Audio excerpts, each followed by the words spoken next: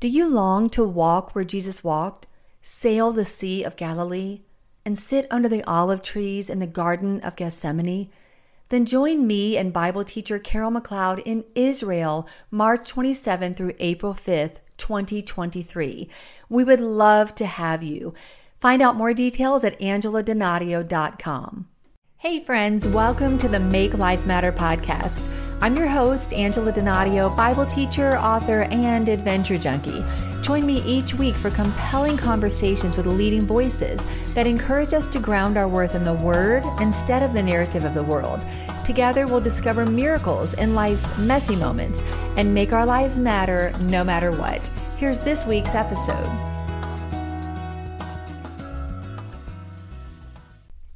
Hey guys, it's Fearless Friday on the Make Life Matter podcast, and I want to talk to you today about what we do when we don't feel so fearless. Our hearts and minds are reeling this week here in the United States after the horrific shooting at Robb Elementary School in Uvalde, Texas. As a mom, guys, I just cannot imagine what these parents are experiencing this week, and we wonder, where is God in all of this? This week on the podcast, I hosted Lisa Apollo. She went to bed one night laying next to her husband, and she woke up as a widow and single mom of 7 children. And she answered this question: what do we do when we're suddenly navigating a life we didn't sign up for? We have to anchor our faith, guys, in Jesus when our hope seems threadbare. God is a very present help in times of trouble, and He welcomes our pain. He wants us to process our pain with Him. This past Sunday, a former guest here on the podcast, Nancy Hicks, spoke to our women at an event at the church where my husband and I pastor, River of Life. She lost her beautiful and brilliant 20-year-old son, David, 1 year ago to cancer. She shared this with us Sunday night. The extent to which we enter into our pain with God is the extent to which genuine life is released in us. So how do we enter into our pain with God? A key phrase in that statement is with God. We cannot do this alone. We have to push our pain into the heart of Jesus. We give Him our questions, and we may not get all the answers this side of heaven because we live in a very, very broken world. But we will get His peace. We will receive His comfort. We will be saturated with His presence through every circumstance. In Luke chapter 7, John the Baptist finds himself in prison. When some of his disciples come and they share the miracles that Jesus is doing, he has this moment of doubt. Why? Pain has bled onto the pages of his life. John is thinking to himself, if Jesus can do all of these miracles, why isn't He rescuing me? This is John who brought crowds for days, and John who spoke to the religious leaders with such strength. And he baptized Jesus, but now he is languishing in a prison, out of sight and seemingly out of mind. John's disciples told him all these things. Luke chapter 7 says, in verse 19 says, He sent them to the Lord to ask, are you the one who is to come, or should we expect someone else?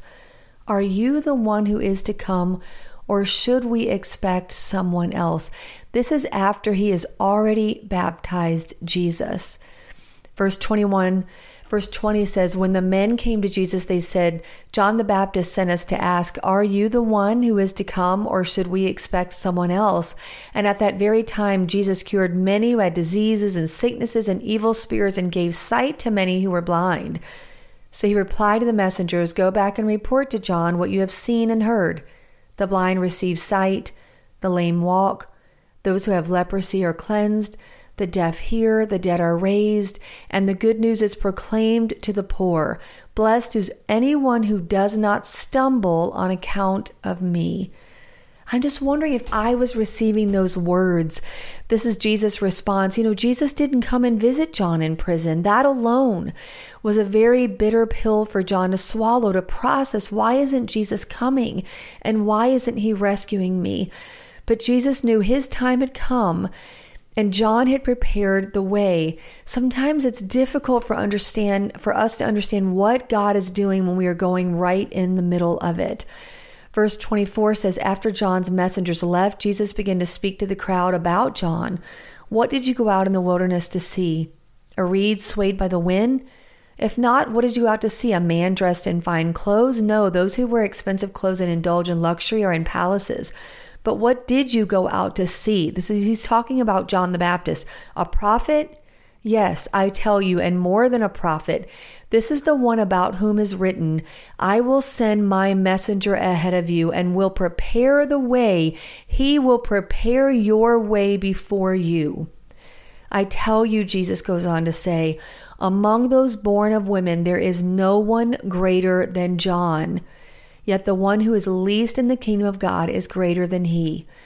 Jesus affirms John's ministry. He affirms that John did exactly what he was called to do. He was not in prison because he had not fulfilled the will of God. He was actually in prison because he had fulfilled the will of God. And John the Baptist never left prison. He was beheaded by Herod. Should we expect another? 4 words that John states give us great insight. Our disappointments are rooted in expectations. So we have to ask ourselves in times like these, where are my expectations? Both Lisa Apollo and Nancy Hicks spoke of the dangers of misplacing our hope. Misplaced hope puts expectations in an outcome, but true faith puts our expectations in the source of our hope, Jesus. We cry, yes. We lament, yes. We advocate for change in our broken culture, yes. But more than anything, we lean on Jesus and put the full weight of our expectations in Him. Only He is worthy of that kind of expectation, of our full faith and our hope.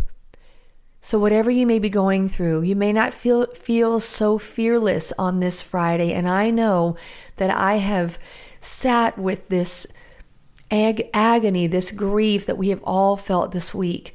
But I just want to encourage you to do the same thing that I have had to do with my fragile heart. Saturate yourself with Scripture. Immerse yourself in God's presence. Put on worship music. Pray as silently as your heart needs or as loudly as your heart demands. Anchor your soul in Jesus, and genuine life will be released in you. Thanks for joining the conversation. If you've been inspired to make life matter, share a review and subscribe at cpnshows.com or anywhere you listen to podcasts so you don't miss an episode. Connect with me at angeladonadio.com, Facebook at Angela Donadio VOV, and Instagram at Angela Donadio. Until next week, let's make life matter.